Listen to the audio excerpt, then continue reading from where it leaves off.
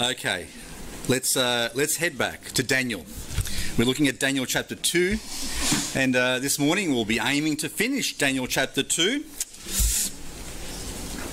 My mum accused me last week of dragging the first half of Daniel out so that you would buy my book to get the answer.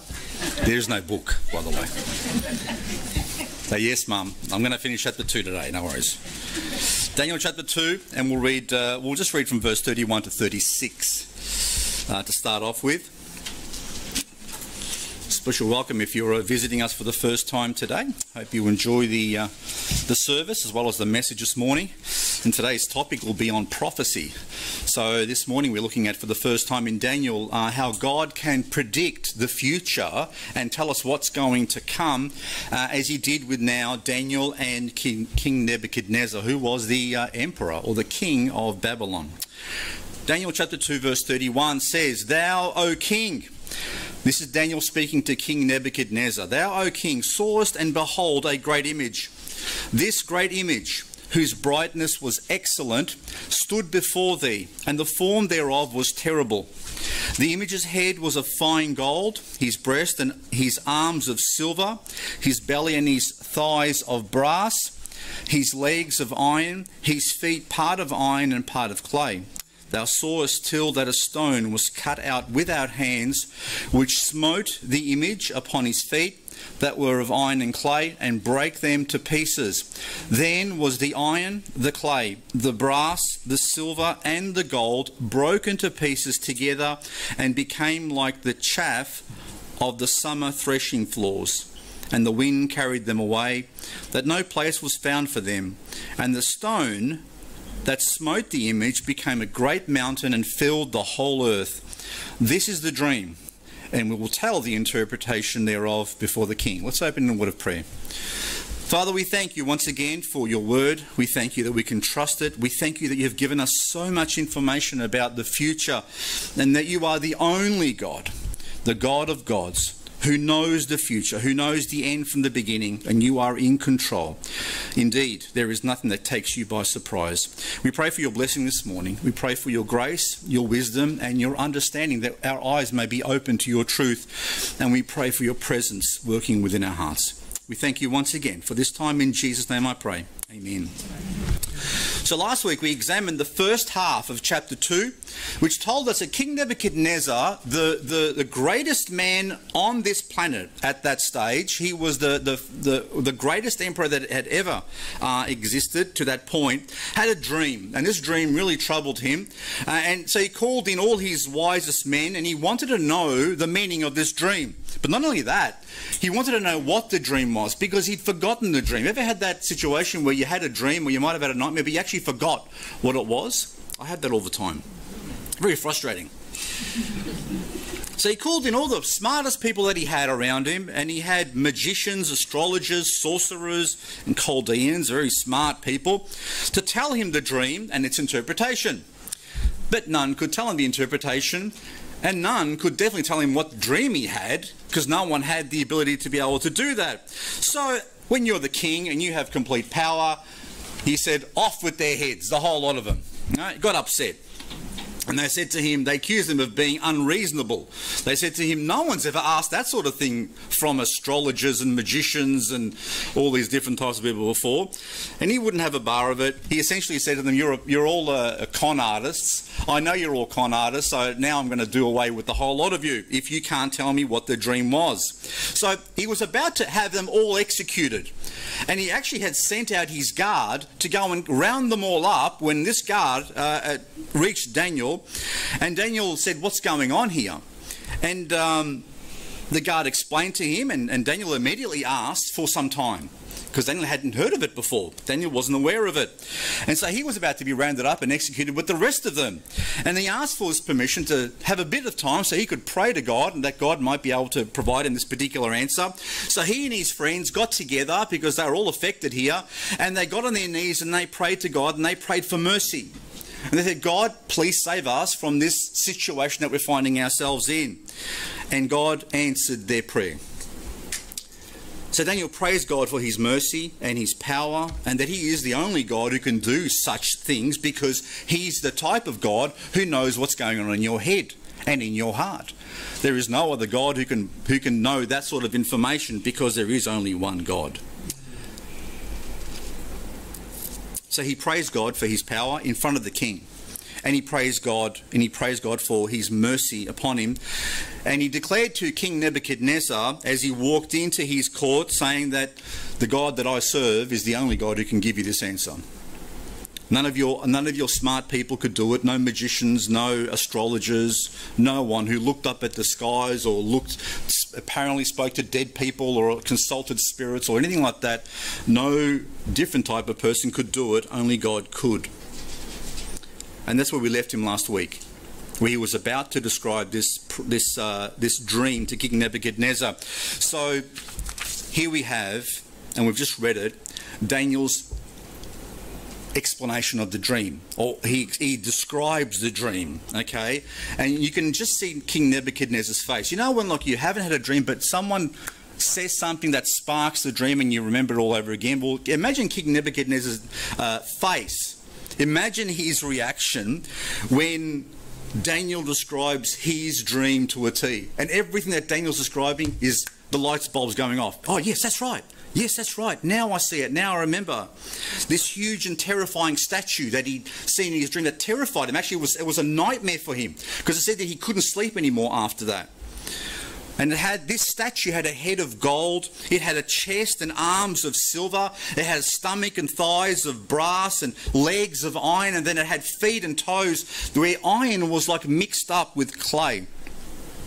And then he saw in this particular dream the stone come, and it lands on the feet, smashes the feet to a point where the whole thing falls apart, falls on the ground, and then is blown away like chaff. So have you ever seen people where they're on the threshing floor, where they're throwing the wheat up in the air, and as the wind catches it, it blows the chaff away, so only the wheat's left, right? So the picture is that all those empires, which we'll look at that now, all those things were just blown away, and there was no more place found for them.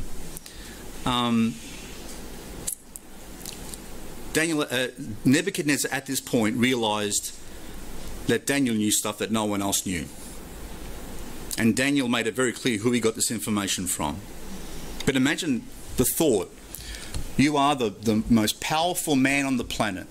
You have conquered this little insignificant group of people called Israel. You've carted most of them off. And now this young boy, he was still a young boy. I mean, he was carted off between 13 and 15 years of age. And this wasn't just a few years later, so he was probably less than 18 years old. Telling him what his dream was, that he dreamed in his own bed, when all of his smartest people in his empire couldn't do it.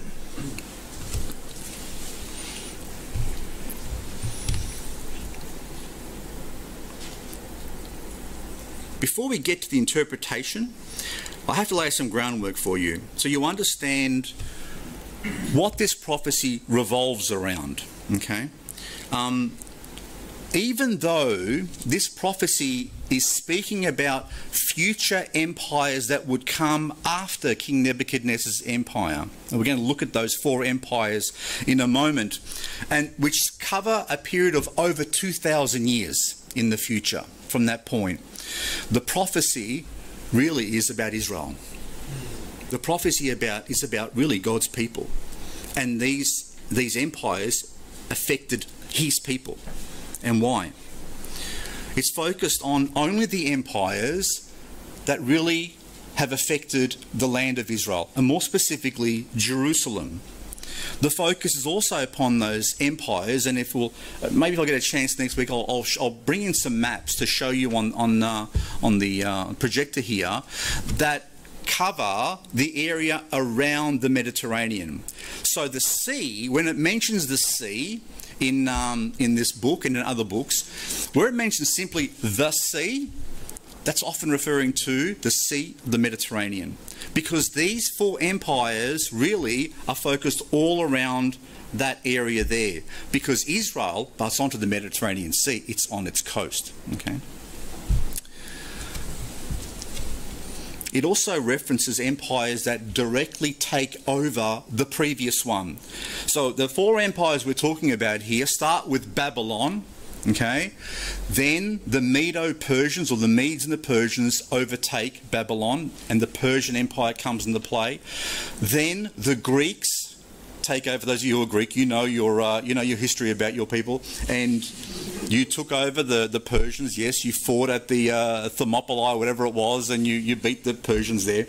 Then after the Persians, and that was Alexander the Great, mind you. Okay, Alexander the Great then overtook the Persian Empire and completely absorbed it.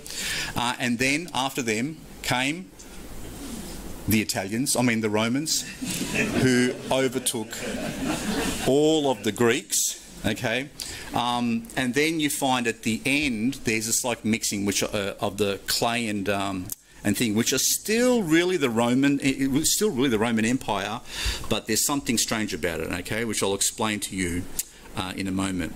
So it really only covers four main empires that have existed for over 2,500 years, okay, from our point of view. But there have been other people who have tried to create world empires. For those of you who've done some history, you'd understand that Muhammad, when he gained power in the Middle East, wanted to create an empire, okay, that spread from the Middle East when he went to Mecca and Medina, and he wanted to grow, and it did spread continually. They even took over parts of Spain and went into southern Italy and places like that to spread Islam into the entire world. Didn't make it. A fellow called Genghis Khan, those of you who know Genghis Khan, ruled a huge empire which included Mongolia, China, Iraq, and even he got up into Poland and into Europe, but didn't get Israel, so he didn't make the cut. He didn't overcome the Holy Roman Empire as such. He only managed to take snippets of it. There was a fellow called Napoleon. Those of you who know a fellow called Napoleon. Napoleon was only a very short sort of guy with ego problems. Wanted to create another world empire, and so he started to spread. In fact, he actually sought to create a new Roman Empire, and he proclaimed himself emperor at one stage. So on May the 18th, 1804, Napoleon proclaimed himself emperor and Josephine the empress. His coronation ceremony took place on that date, or in 1804, in the Notre Dame. So the one that burnt, that had a fire, okay? And with incredible splendour and everything like that. And he was a masterful military man, but he fell as well. The Russians, I think, got him, didn't they? Or was it Waterloo that ruined the whole thing? It was the English again. Is that English? Russians, yeah. Then there was a fellow after him called Hitler. You heard of this guy? Who also had aspirations of actually creating a world empire, okay? And his idea of that world empire, he called it the Third Reich. The reason he called it the Third Reich is because, and that the word Reich simply means empire. By his definition, the First Reich was the Holy Roman Empire.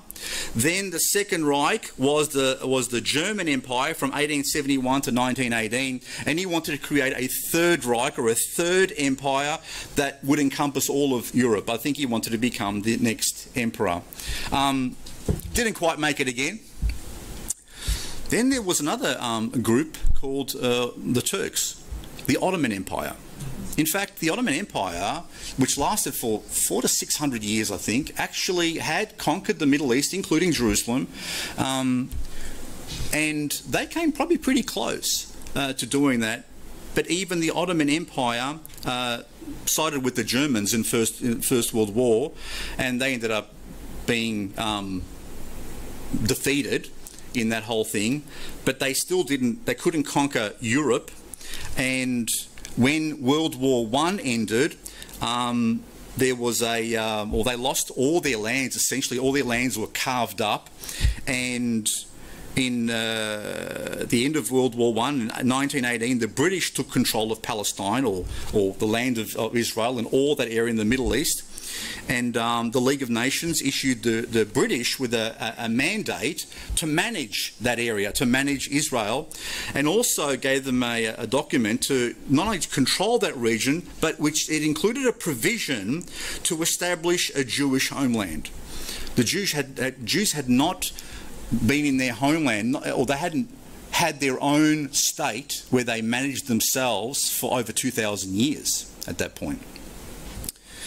So to this point, no one has been able to create a fifth empire that completely overtakes the Roman Empire, which is the last one on that particular list in its various forms as well. So we look, and then there's this image of this person with his feet and 10 toes at the end, right? And those 10 toes, right, are actually quite significant because they represent, right at the end, a confederacy of 10 nations with 10 kings that actually come together, and they come together at a time that we understand is the time of the tribulation, or what's called in the Bible also Jacob's trouble. But let's continue with this, look at this interpretation. So Daniel chapter 2 verse 37. So I'll just give you a bit of a background, okay? Daniel chapter 2 verse 37. He says, "Thou, O king," so he's giving him the interpretation of these various parts of this statue. He says, "Thou, O king, you, king, art a king of kings. For the God of heaven hath given thee a kingdom, power and strength and glory.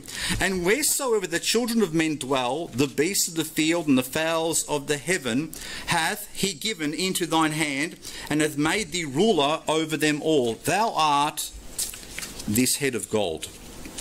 So the first empire that overtook Jerusalem and carried away its people, even though the Assyrians had taken the northern tribes already of Israel, was Babylon. And Babylon at this particular point, under King Nebuchadnezzar, was the most powerful empire the world had ever seen. That head of gold was King Nebuchadnezzar and his empire. And he was the personification of that empire. So as we have seen in previous sermon, Babylon was a mighty empire that ruled a huge area of land. And it reached its pinnacle under King Nebuchadnezzar, and his reign was between 605 BC to around 562 BC. And the glory of that city is actually in the history books. So if you've ever heard of the Hanging Gardens of Babylon, it was one of the ancient wonders of the world at that stage, okay? At that stage. So it was a magnificent city, and if the descriptions are anywhere near correct, this thing was huge and had huge walls, and it was absolutely beautiful inside, okay? But after King Nebuchadnezzar's death, everything went downhill. You see, although he was the head of gold, after his death, there were 4 other kings who died within 21 years of him, and Babylon fell. And it would have been a very strange thing to imagine if you were King Nebuchadnezzar, looking at all the power that you had, the armies that you had, the lands that you controlled, and the city that you lived in, which looked impregnable, to even imagine that another group of people was going to come and overtake you. But that's exactly what happened 21 years after his death. Okay, look at verse 39. It says, "After thee shall arise another kingdom inferior to thee, and then another third kingdom of brass, which shall bear rule over all the earth." Okay, so even though this doesn't mention the empire which would come after Babylon and overtake Babylon, it's represented by the silver. In 539 BC, Babylon was defeated by the Medes and Persians. And the once great and impregnable city of Babylon was overtaken. And so as silver is sort of less valuable than gold, the Medo-Persian Empire was not as cohesive as the Babylonian Empire. It was less cohesive, less in control of the way than what Babylon was. The empire lacked the unity that Babylon actually had. And so in the image of one head, it progresses down to the chest and two arms, which sort of give you the impression that this thing's got parts to it, okay, that are not exactly connected. So, you know, what do they say? They say the head, the man is the husband is the head of the wife, and the wife is the neck, because she controls which direction he has to go, right? Oh, you haven't heard that one before? Don't use it. Don't record it. Cut that out of the actual thing. The head controls the body, right? Okay, so the idea is that Babylon was an empire that had very strict control, that had power, it had authority vested in one person. When you start getting down to this picture of a chest and then arms, the idea is that sort of unified, centralized power is starting to not be as cohesive as before, and that's what we find with the Medo-Persian Empire. It lasted, though, almost 200 years in total. And then the third kingdom is represented by the stomach and the belly and the thighs, which is of brass. The Persian Empire was conquered by the Greeks, and as I've said before, by literally Alexander the Great, who conquered all those areas. In fact, got into India and all those things, and in different places. And by a very young age, and he died at a very young age, what ended up happening with the Greek Empire was that it was divided among his generals, among four particular parts, and that caused something to occur. Not only did Alexander conquer all those areas the Persians had been before, but what ended up happening was that Greek then became the common language of the entire world. Okay, it became the common language. So you know if you go overseas, probably the most common language in the world now is English. Okay, everyone sort of learns English as a universal sort of language. Greek was the language that everyone knew, even in Jesus' day, right? Much later, Greek was the common language of the day, and that's why your New Testaments were written in Greek. They weren't written in Hebrew. So anyway, that's one of the legacies of Alexander the Great. We're going to look at a lot more details in the coming weeks, because this is not the only place where these empires are spoken of. It's repeated again. God gives Daniel a vision later on where he gives him more and more information about this sort of stuff. We're going to look at these things again, but I just want to give you a breakdown of what these kingdoms are in their order. And so the Greeks took over the Persians. And then this fourth kingdom comes about, which is mentioned in verse 40, and it says, "And the fourth kingdom shall be strong as iron, for as much as iron breaketh in pieces and subdueth all things, and as iron that breaketh all these shall it break in pieces and bruise." So the picture we have here is of two legs, okay, and these legs are made of iron. So you'll notice that it's the statue is top heavy. But it's gaining strength. So the metal, it's top heavy, and it's more valuable on top than it is as you come down. Okay, but iron is stronger than brass, it's stronger than silver, and it's stronger. So if I made a sword out of gold for you, and I fought with someone who had a sword of brass or steel, I probably wouldn't win, if you understand what I'm saying. Okay, so it's more powerful but less valuable, and this is the picture. And the statue is almost top heavy when you look at it, right? Because gold is very heavy compared to the rest of it. But we have here two legs of iron which represent the Roman Empire. Okay, the Romans took over from the Greeks, and the Romans built their empire on the foundation of all these other empires that had gone before them. See, roads were already in place in many places, and administrative sites were already set up in a number of places. There were cities that had been established, and the Romans were very good administrators. When they took over a place, they absorbed it into themselves. They allowed them to continue to worship their own gods and even speak their own languages, but they absorbed them, took part of their people as soldiers, incorporated them as much as they could. And the Romans were very good at administration and building roads, and also they were quite ruthless. With any nation that resisted them. And if you remember, in 70 AD, they destroyed Jerusalem to the ground because the Jews had sought to rebel against them and their rule. And they literally, that temple that's there, remember the temple? This thing was meant to be a magnificent structure. Only the things of the foundation are left. So that Wailing Wall is literally part of a foundation. They tore it down brick by brick. They destroyed the whole thing. So they can be quite ruthless, and they were the ones who invented the idea of crucifixion. Okay, so if anyone wanted to resist their power, they'd put you on display in front of everyone. That was their way of dealing with people who were resisting. By the time Jesus was born in Bethlehem, Rome was the ruling empire. Okay, was it Augustus Caesar, I believe? And they ruled Israel at that time as well. And because of the Romans were in place, certain events and certain situations had come into play, as I've mentioned already, which opened the door for Jesus to fulfill all of prophecy. You see, God had all these things lined up beforehand.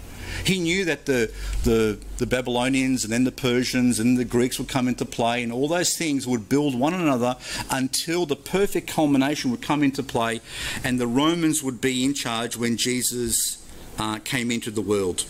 And because Jesus came into the world at that particular time and the Romans were in charge, well, Jesus was then born in Bethlehem. He was able to interact with the leaders who were in Jerusalem. The Jews were in Israel at that stage, but they weren't governing themselves. They were under Roman occupation and rule. That's why there was a temple there as well. That's why that there was a Sanhedrin. So Jesus was talking with Pharisees and Sadducees and people who were trying to rule. They had limited rule among themselves. That's why you have this interaction with the Jews and with Pilate. Okay, they had to go to Pilate to get permission because they weren't allowed to execute people themselves, so they had to lean on him to actually do the dirty work. And that's why you had the situation where Jesus is crucified using a Roman system, and they had to go to the Romans to actually try and get that done. But everything culminated to this particular point. What Rome also did, and what Rome was very good at, was keeping the peace. There was a particular phrase called the Pax Romana, which allowed at that stage everything. The empire was huge, but it was tightly controlled, which means that if you're a criminal and you saw your criminal buddies, lined up on a street on crosses, you probably wouldn't be too keen to have the same thing happen to you. So the Romans were very strong, not just militarily, but managing societies and making sure that people complied with the actual rules. So it was a very peaceful time in the world. And it was a specific time of such peace that people could freely travel anywhere within the empire without having worries about getting mugged and getting, killed along the way. The Romans were very good at building roads, so there was an enormous infrastructure that they built, including aqueducts and things like that. They were very good at doing that sort of stuff there. So when Jesus had been crucified and then he rose again and ascended into heaven, you have this situation where the gospel is going out into the world, right? And because there were roads and because there were ships that travelled the Mediterranean, there was a huge amount of commerce and trade that was going on. There was a whole lot of peace going on. Paul could just jump on a ship and travel wherever he had to go, and they could easily walk where they had to go. They could get around quite safely and easily, and that led the way for the gospel to spread very quickly into the world. But you might ask, well, what are the two legs got to do with anything? Well, for much of Rome's existence, it was split into two. By the time Domitian came into leadership there, he split the Roman Empire into two because it was so huge and because they loved their administration, he said, you know what? It's impossible for us to govern and administer the whole of the Roman Empire from one place. We're going to split this thing up into East and West, and they actually created two separate arms, and that literally stayed. And by the time that Constantine came around and he set up another headquarters in Constantinople, the Roman Empire was split into two for a very long time. In fact, right up to the 1800s. That's not long ago, was it? The Holy Roman Empire was still recognised by most of the leadership in Europe and by the Roman Catholic Church as well. And if you've ever seen that yellow sort of flag with a black eagle with its wings spread out with two heads, ever seen that sort of symbol before? It's a black eagle with two heads looking in two different directions with red beaks. That's a symbol of, and was used still into the 1800s. It was only after Napoleon came around, and I think it was one of the Austrian kings that abdicated. The Roman Empire was still a thing. Okay, that symbol meant the East and West divisions of the Roman Empire. So if you've ever had a chance to look at that, I might even bring it and show you on an overhead here as well. Let's go to verse 41. We're going to reach the feet now. And whereas thou sawest the feet and toes, part of potter's clay and part of iron, the kingdom shall be divided. But there shall be in it of the strength of the iron, forasmuch as thou sawest the iron mixed with miry clay.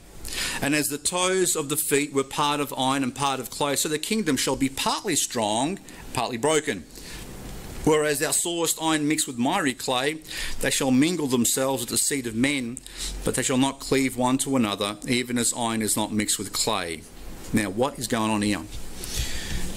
Rome was great militarily. It was great from an administration point of view. But now we have the situation where you've reached the end of the line here, and you reach the feet. And here in the feet, you don't just have iron; you have iron mixed with clay. And clay is not neither a precious metal nor a metal at all. And when you try to mix clay with iron, what sort of a mix do you actually get? It doesn't stick. All right? And the picture doesn't stick together very well. It doesn't. The iron might be there in part, but it's when you start mixing clay with it. Either if the clay dries, it's brittle, and if the clay is miry, if the clay is like watery, it just pulls apart. So the idea here is that it shows that right towards the end, there's going to come like a form of the Roman Empire again. But it's not going to be as strong as the Roman Empire was under the Caesars. Where iron is able to subdue and break things, iron mixed with clay struggles to break things very well. Previous empires were simply that. They were empires governed by emperors. Right? You had one head who had full control of everything. Like Nebuchadnezzar, he said with one edict, I want all those magicians, those Chaldeans, those astrologers, I want them all dead. And you know what? He could do it. Whatever he said had to go. So most of the empires that have come from the past, the emperor had ultimate control. Whatever he wanted went. But now you have a situation where it's less so. So look at our day here. We have this wonderful thing called democracy, right? Democracy is wonderful because it gives the people the power, doesn't it? Because if you don't like the leader who's there, or if you don't like the party that's there, you can vote them out after a few years. It doesn't stick for very long, does it? It doesn't connect for very long. Whereas if you had an emperor, you really wouldn't have a say. You're stuck with him. The difference here is that when you have a democratic system, you're not necessarily sticking very well together. You get more of a choice. And so this picture here almost pictures the democratic monarchies that we have today. So a democratic monarchy like England, like Britain or the UK, and I mean, you have royal families, right? If you go back 1,000 years or so, those royal families would have had the say with what went. They could do whatever they wanted. Today, can't do very much at all, can they? They're symbolic more than anything else. They serve a purpose.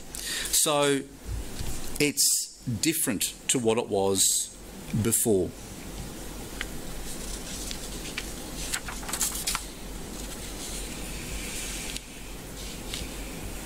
So the picture here is that at the time of the end, the feet and the toes are like a Roman model, but with weakness in it. And that weakness is most likely democratic. Okay?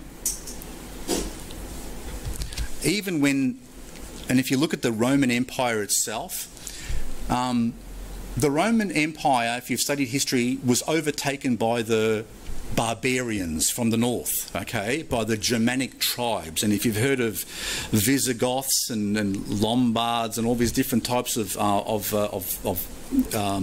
tribes that came down from the Germanic tribes, they actually overran the Roman Empire and caused it to apparently fall, but didn't. You see, most of the countries we have today, so the French, they were a Germanic tribe originally, Normans, okay? Or remember, I think I said to you, my name's Frank, which means I'm not really French, but they speak French because of where they went. The Italians were another tribe that essentially came down, and so you have the Lombardy region in Italy. You have most of the regions were essentially settled by these Germanic tribes that came down and conquered those areas. It's interesting when you look at it, and then what ended up happening is they adopted, what's funny is every empire that defeated the empire before essentially took that over but enforced its own culture on that area.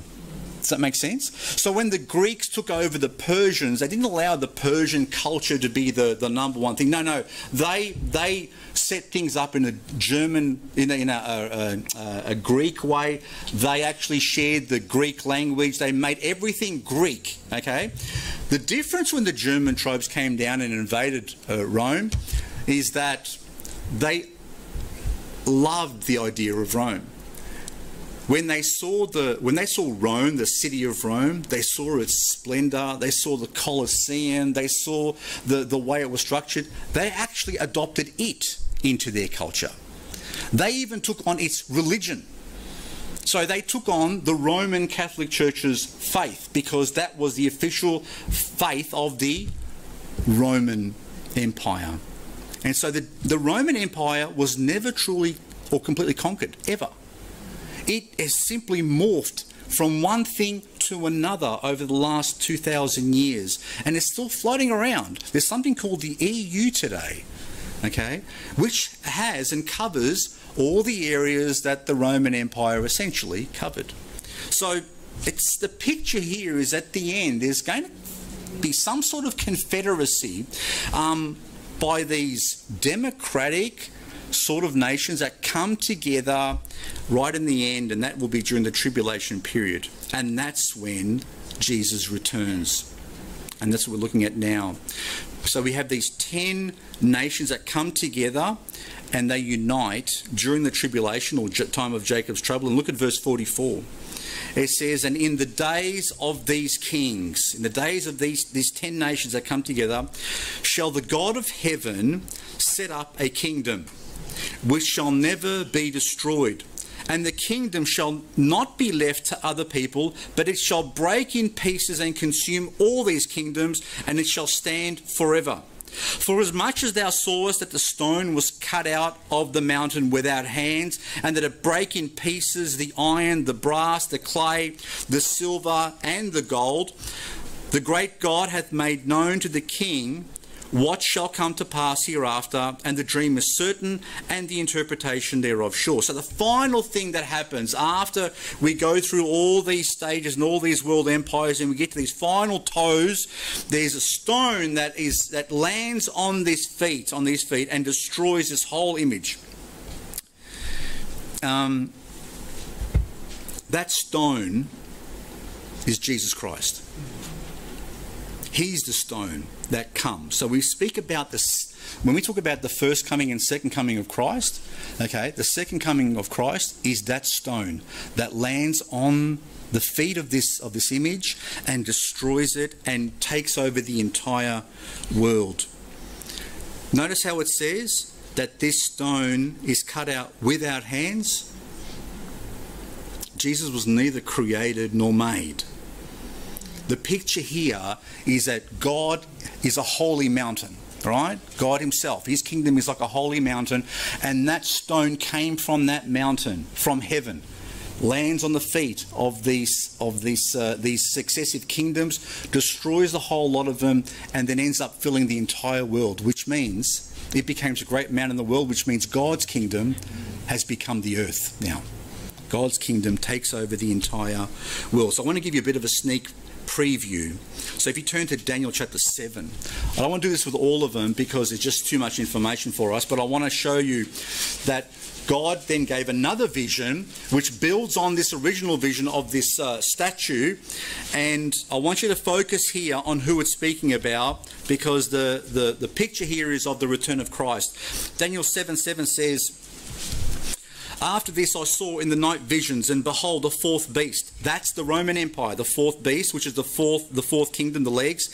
"Dreadful and terrible and strong exceeding. And it had great iron teeth." There you go, there's your iron again. "It devoured and brake in pieces and stamped the residue with the feet of it. And it was diverse from all the beasts that were before it, and it had 10 horns." That lines up with your 10 toes. Verse 8. "And I considered the horns, and behold, there came up among them another little horn, before whom there were 3 of the first horns plucked up by the roots. And behold, in this horn were eyes like the eyes of a man, and a mouth speaking great things." That's your Antichrist. Okay?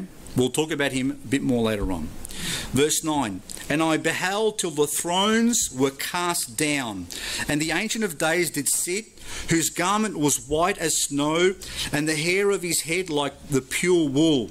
His throne was like the fiery flame, and his wheels as burning fire. A fiery stream issued and came forth from before him. Thousands ministered unto him, and 10,000 times 10,000 stood before him. The judgment was set, and the books were opened. I beheld then, because of the voice of the great words which the horn spake, I beheld even till the beast was slain, and his body destroyed and given to the burning flame. As concerning the rest of the beasts, they had their dominion taken away." That's all the different empires. "Yet their lives were prolonged for a season and a time. I saw in the night visions, and behold, one like the Son of Man coming with the clouds of heaven, and came to the Ancient of Days, and they brought him near before him. And there was given him dominion and glory and a kingdom, that all people, nations and languages should serve him. His dominion is an everlasting dominion which shall not pass away, and his kingdom that which shall not be destroyed." There's your stone, which comes from heaven, lands on the feet, destroys the kingdoms that have come before, and rules the earth. You know, one of the things that Jesus loved to call himself was the Son of Man. It was one of his favourite terms for himself. And here you see one like the Son of Man coming in the clouds of heaven. Jesus described himself coming in the clouds of heaven. He's speaking and referring to Daniel's testimony here. Jesus is that stone. He is the final king. And so we have here a picture. Remember I said to you, this is really about Israel in a sense, right? Because it's what affects them. The coming kingdoms mark, all those ones that I've described, mark what's called the time of the Gentiles. The Gentiles, from the time that the Babylonians took them away to the time of the end, these are the times of the Gentiles. This represents the end of Israel as a kingdom and a self-governing independent nation. From this time forward, even though they did eventually return to Israel, they never had control. They never had control of their own destiny without having someone over the top of them. So they returned during Nehemiah and Ezra's work. They never regained their independence. They may have had a temple, they may have rebuilt the temple, they may have even rebuilt walls, but they were under the governance of other empires. And so the time, when you read the time of the Gentiles, it refers to the time when Israel lost control and they were overtaken. And Jerusalem and Israel have been under the feet of the Gentiles for all of these years, from Nebuchadnezzar all through to the Roman Empire. But what's funny is that 1948, I believe, or 48, the formation of Israel as an independent nation was the first time they set foot in their own country again after 2,500 years. And they've been able to govern themselves, right? Which is really amazing, because no other nation on the planet has ever done anything like that. And they've done that after Rome destroyed and sacked Jerusalem completely. And they were dispersed into essentially all the world from that particular place. Let me share with you a couple of scripture verses. Luke chapter 21. Go with me to Luke chapter 21, because Jesus actually foretold this and foretells of another time when they will once again be surrounded by the armies of the world.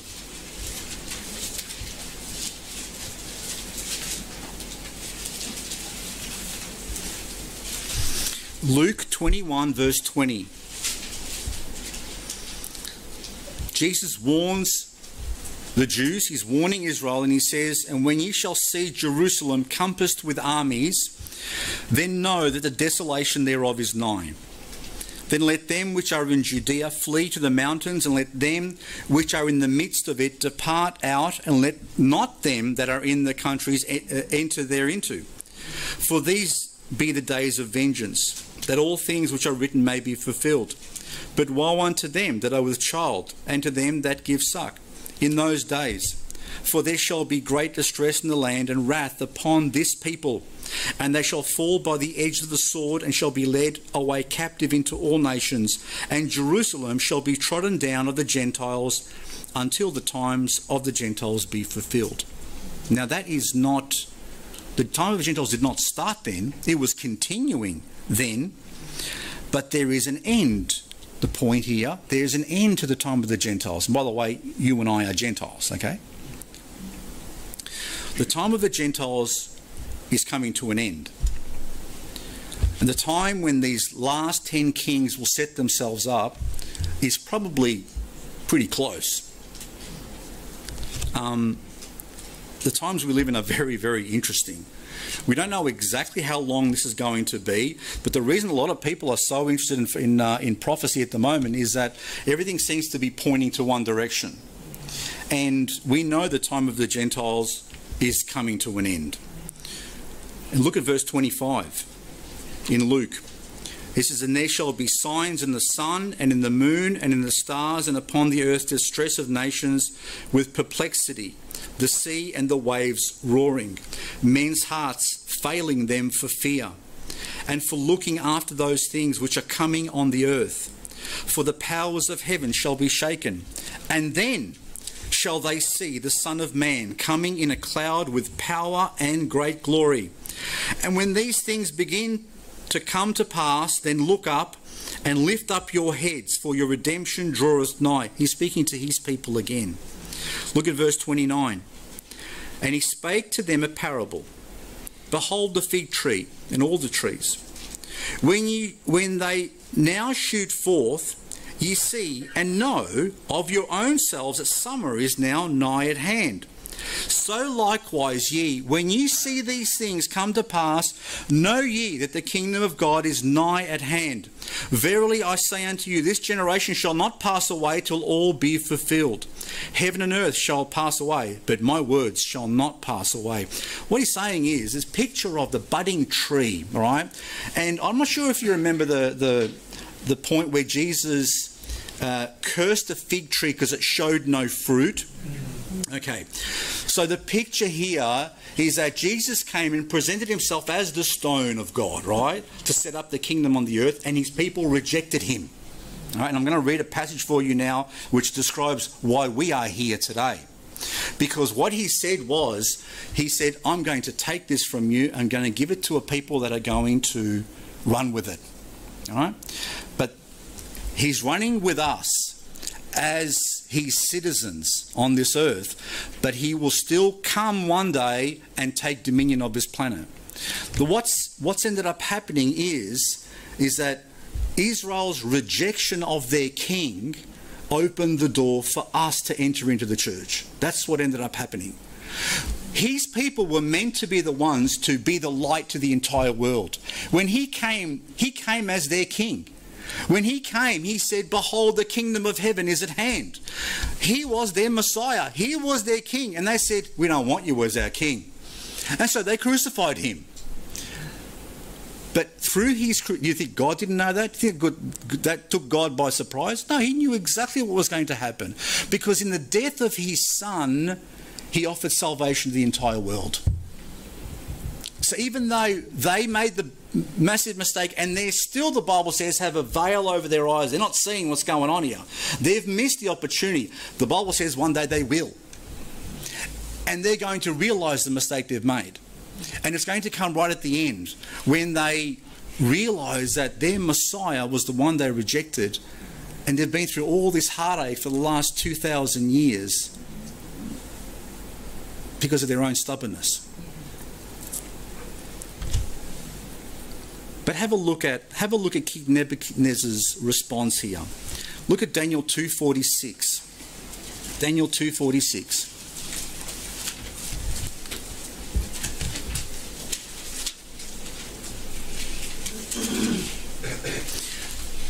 King Nebuchadnezzar responds in an unbelievable way. For someone who doesn't believe in the God of Israel, the God who Daniel and his friends believed in, look at his response. Then the king, Nebuchadnezzar, fell upon his face and worshipped Daniel, and commanded that they should offer an oblation and sweet odours unto him. The king answered unto Daniel and said, of a truth it is that your God is a God of gods, and a Lord of kings, and a revealer of secrets, seeing thou couldst reveal this secret. Then the king made Daniel a great man, and gave him many great gifts, and made him ruler over the whole province of Babylon, and chief over the governors over all the wise men of Babylon. Then Daniel requested of the king, and he set Shadrach, Meshach, and Abednego over the affairs of the province of Babylon, but Daniel sat at the gate of the king. You know, Nebuchadnezzar spoke an amazing truth here. And he kept his promise to Daniel that whoever would give him the interpretation of the dream and tell him the dream, that he would make him rich, that he would make him a ruler. And he did. And Daniel said, I don't want to rule Babylon. I'll give it to my mates. Let them look after Babylon. I'm going to sit at your gate, king. I want to be the one who lets people in, lets in people, and I want to be your eyes and ears. And King Nebuchadnezzar said, okay, you're going to be sitting at my gate to do that, at his own gate, not the gate of the city, but his own gate, okay, which meant that Daniel was making decisions on behalf of King Nebuchadnezzar at that stage. But he says here, and the words are amazing when you think that in the city of Babylon were over 47 temples dedicated to a multiplicity of gods. And he had his own god, King Nebuchadnezzar. He had his own god, Marduk, which was the king of their gods. And yet here he is, this guy who worshipped other gods, and he's saying, Daniel, your God is the God of all the other gods. He's their God. And he is. Regardless of how many gods there are in this world and what names they give themselves and whatever entity they are or whatever they're not, There is one God who is God over all of these other gods, whether they're fake or whether they're real. And that's this God. That is the God who can reveal the secrets of a man's mind and his heart. A God who knows every thought that's in our hearts, with every intent and feeling that we have. He knows it. This is a God who knows the end from the beginning. This is a God who's never taken unawares by anything. This is a God who has shown his character to be one of love and mercy and grace. This is a God who created everything in the universe and controls it. This is a God who sent his Son into the world to save the world from its sin, to reconcile the world back to himself. This is the God of gods.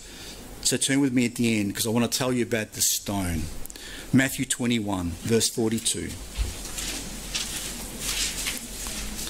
Matthew 21, verse 42.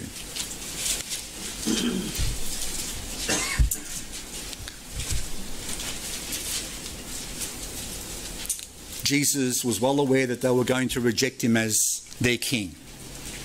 He knew that they were not ready for him. But look at what he calls himself here. In Matthew 21 verse 42, Jesus saith unto them, he's speaking to these people who are about to reject him, did you never read in the scriptures, the stone which the builders rejected, the same is become the head of the corner. That's the foundation. This is the Lord's doing, and it is marvellous in our eyes. Therefore say I unto you, the kingdom of God shall be taken from you and given to a nation bringing forth the fruits thereof. And whosoever shall fall on this stone shall be broken. But on whomsoever it shall fall, it will grind him to powder. And when the chief priests and Pharisees had heard his parables, they perceived that he spake of them. Let me ask you a question this morning. Are you the ruler of your own kingdom? Are you the God of your own little world? Are you the emperor of all that you survey? Because if you are, then I've got a warning for you. Because you aren't God, you aren't an emperor, you aren't even a king or a queen. And the Bible says that this stone, well, you can either fall on this stone and be broken. In other words, the picture here is that you fall before him asking for mercy in a repentant way, because you realize that you're a sinner before him who needs to be saved. You can either fall on your knees, be broken before him and receive mercy and salvation. The alternative is that he falls on you and you're ground to powder. That's not a pleasant picture, is it? If you're not saved this morning, there is a stone that's coming. And he will grind to powder the kingdoms and the kings of this world if they reject him. He will rule the world in righteousness and love and peace. And all the stuff that we see around us that we don't like, all the hatred, all the bitterness, all the strife, all the sin, everything that goes on will not be there.